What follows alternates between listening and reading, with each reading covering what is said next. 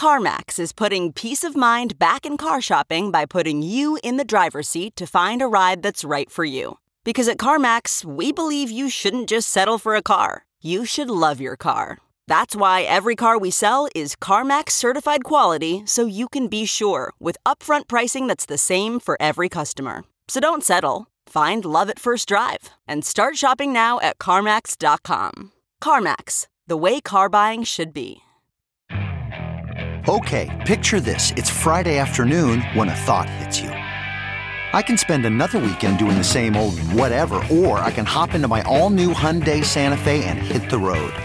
With available H-Track all-wheel drive and 3-row seating, my whole family can head deep into the wild. Conquer the weekend in the all-new Hyundai Santa Fe.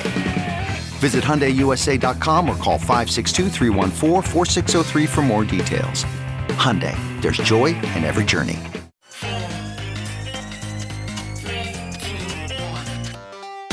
Welcome back to The Breakdown with me, NLW. It's a daily podcast on macro, Bitcoin, and the big picture power shifts remaking our world.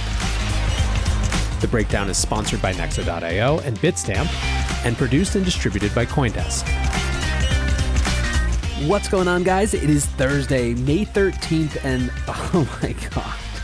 Let's bring you into my life yesterday. It's about 5 p.m., and I'm so excited because it's so very clear what the show was going to be about. Vitalik had pulled one of the craziest moves I'd ever seen in crypto, at once obvious and insane all at the same time. Here's the short version of the story. There are a slew of dog coins, all variants on Shiba Inus, meant to be better Doges. Think Doge with smart contracts. But really, they're obviously about pumping and monetizing a cultural moment. So they had this weird approach to token economic design where they quote-unquote burned half their supply by sending it to Vitalik Buterin's public wallet. Basically, the thesis was that he already has a ton of money, his ETH holdings recently surpassed $1 billion, so he would most likely just not collect those tokens. The thing is, they didn't ask him and they certainly didn't get his blessing, and once they were there in his wallet, they were fully in his control. Well, yesterday those tokens started moving. Vitalik sold and transferred on paper billions of dollars worth of tokens to charity. Of course, they're pretty illiquid, so it's actually not as much as it seems, but still, it was a crazy move. I think I'll discuss it either tomorrow or on the weekly recap, but suffice it to say, this was easily enough for a whole show. But no, as it turns out, Vitalik's dog money would not be the only rug pulled yesterday. Wednesday, May 12th, a day that shall forever be known now as Rug Wednesday. E2, Elon? So let's dig into it. First, let's discuss what actually happened. Here's the tweet from Elon Musk about Tesla and Bitcoin. Quote, Tesla has suspended vehicle purchases using Bitcoin. We are concerned about rapidly increasing use of fossil fuels for Bitcoin mining and transactions, especially coal, which has the worst emissions of any fuel. Cryptocurrency is a good idea on many levels, and we believe it has a promising future, but this cannot come at great cost to the environment. Tesla will not be selling any Bitcoin, and we intend to use it for transactions as soon as mining transitions to more sustainable energy. We are also looking at other cryptocurrencies that use less than 1% of Bitcoin's energy per transaction. So obviously a bunch of thoughts here. First of all, for people who are saying some version of a tweet from a single person shouldn't be able to move markets like this, there's so much wrong with that assessment, I don't even know where to begin. First of all is the market structure.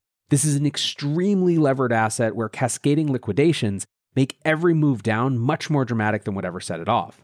We also have a large number of whales and professional trading outfits who make an absolute ton of money counter-trading moves like this and leaning into the narrative. So one part of my response to this sentiment is that market structure makes sentiment-based moves appear much more dramatic than the sentiment actually would hold for.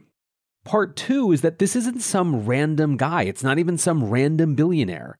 This is the representative of a company whose massive purchase of Bitcoin drove that leg of the bull market from the mid-30,000s to the low 60,000s. This is that person basically backtracking in a way that completely aligns with the potentially most damaging FUD of this entire cycle. So no, it's not Bitcoin market immaturity. It's a correct recognition that, at least in the short term, this is a significant event. So given that context, let's talk about it. One of the first things I said when Elon started playing the Bitcoin game is that it seemed likely to me that Tesla getting involved, perhaps counterintuitively, would increase the environmental FUD around Bitcoin and increase the risk of that FUD, rather than going the opposite direction. Wouldn't you think that a clean car company buying Bitcoin would increase the perception of Bitcoin as a clean asset? Well, Elon is not a paragon of climate virtue despite his day job. He has a huge number of critics and detractors. And my thesis was that more people were likely to take away that the move into Bitcoin demonstrated that Elon was full of crap about Tesla's environmental concerns than were likely to change their opinion about Bitcoin as it relates to the environment. That, I think, is playing out. In short, Elon and Tesla getting involved in Bitcoin increased the environmental FUD risk for Bitcoin by putting a much more dramatic focus on it. But let's talk about why this happened now. I did a poll yesterday asking what people thought was really behind this move. Of the over 1,500 votes, only 4.3% thought it had to do with genuine environmental concern. 21.6% said it was 4D chess of some kind. 41.5%, the largest group, said that it was shareholder or government pressure. And 32.5% said the man just loves chaos. So let's talk about interpretations that I think are wrong. Many people have said it's just him selling this to be able to buy it cheaper later. And I think it's pretty obvious that's not the 4D chess happening here. I just don't believe that the richest man in the world, and specifically this rich man, cares enough about the price to do this. It just doesn't make any sense to me.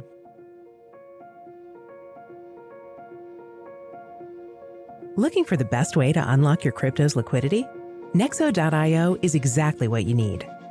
Borrow against your digital assets at just 5.9% APR. Earn passive income with yields of up to 12%.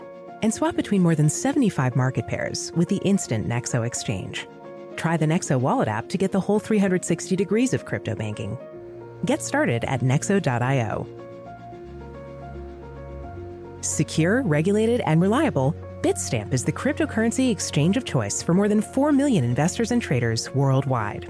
Since 2011, Bitstamp has been a trailblazer in security, head of the class in personal customer service, and dedicated to making buying crypto fast and easy.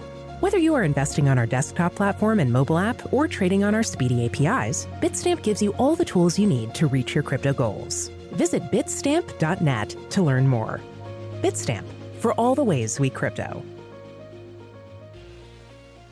I also am with everyone in this poll not buying the prima facie environmental explanation. There is, of course, a risk here of overcomplicating things.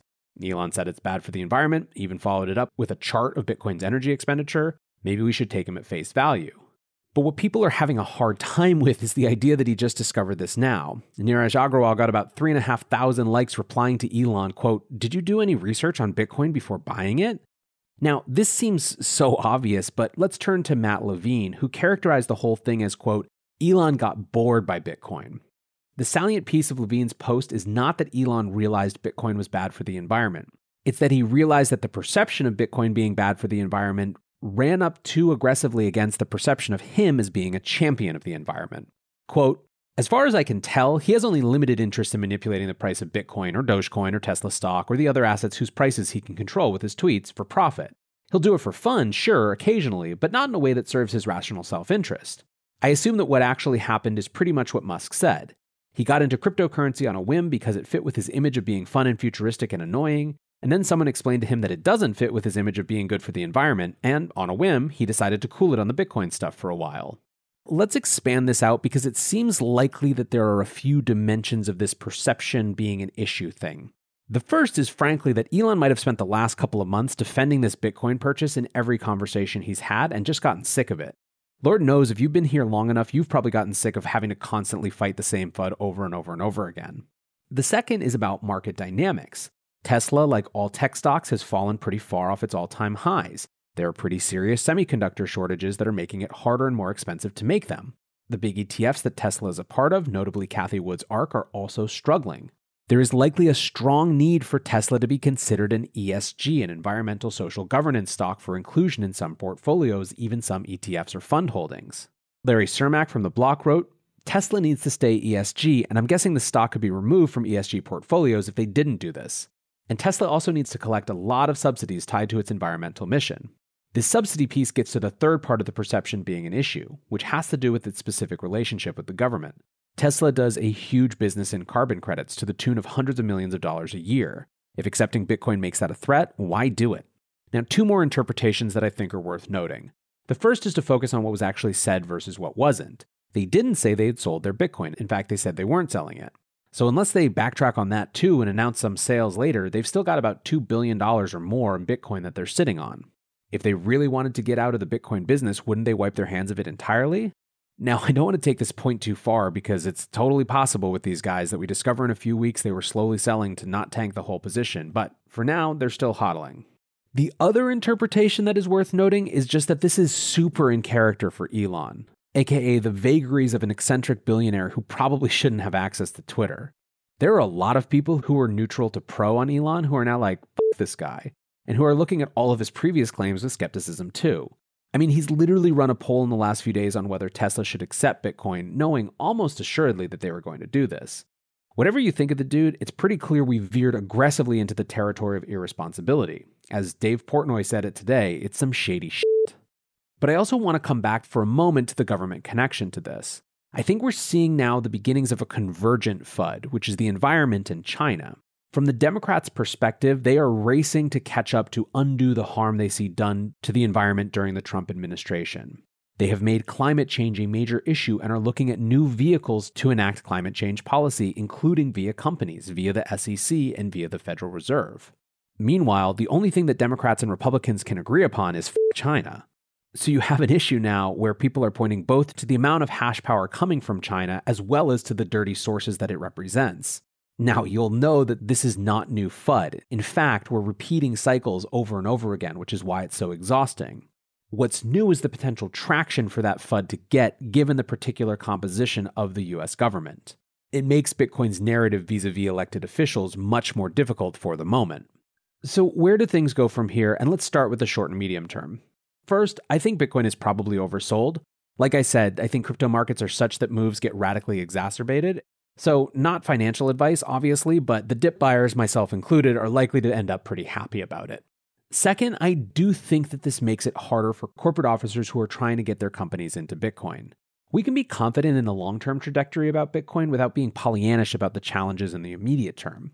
I think the corporate conversations to get people to buy this as a corporate treasury asset just got meaningfully more difficult. It doesn't mean that it will stop, but it gave huge fuel to the internal skeptics. Remember, not doing something already takes way less activation energy than doing something, than doing anything. So why not just wait a bit and see how it all plays out, right? Third, you can certainly see a narrative shift over to non-proof of work assets. There have been increasing reports of corporate treasuries and institutional investors getting interested in ETH. If they can actually credibly point to a date for proof of stake conversion, I could see some of those internal corporate advocates for a Bitcoin allocation shifting at least part of their argument over. Of course, all it takes is one listen to my show with Robbie Gutman over at NYDIG to see how high the hill is to climb for Ethereum in corporations, but it's still a potential narrative boom.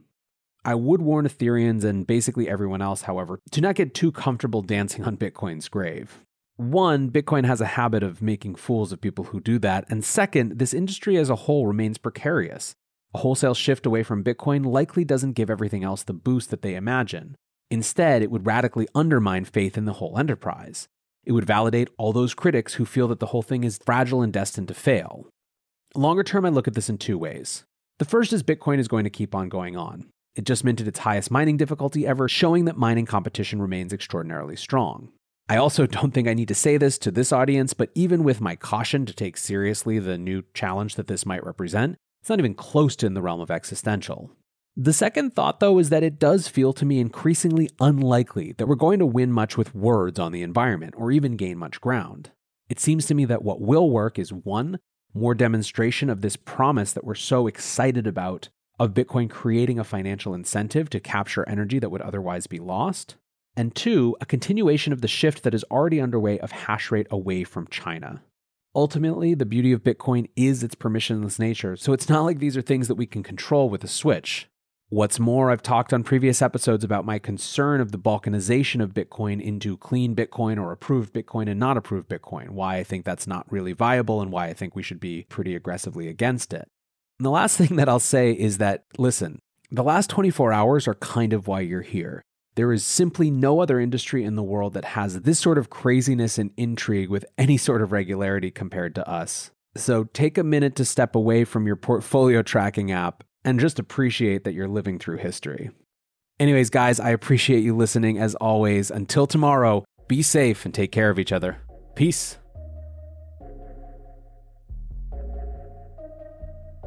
We're witnessing the greatest paradigm shift in finance in modern history.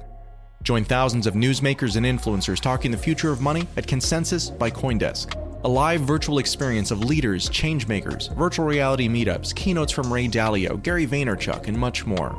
Get an up-close look at the boom in crypto, the surge in institutional investment in Bitcoin, the NFT mania, the breakneck innovation in decentralized finance, and the coming disruption from central bank digital currencies. The Breakdown listeners can visit events.coindesk.com and use the promo code BREAKDOWN to save $25 today. Join us May 24th through May 27th for Consensus by CoinDesk and register today at events.coindesk.com. Thanks for listening, and we'll see you there.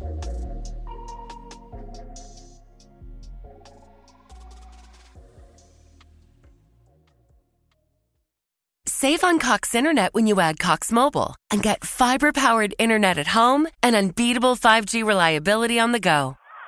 So whether you're playing a game at home, yes, goal, or attending one live, you can do more without spending more. Learn how to save at cox.com/internet. Cox Internet is connected to the premises via coaxial cable. Cox Mobile runs on the network with unbeatable 5G reliability as measured by Ookla LLC in the U.S. to H 2023. Results may vary, not an endorsement. Other restrictions apply.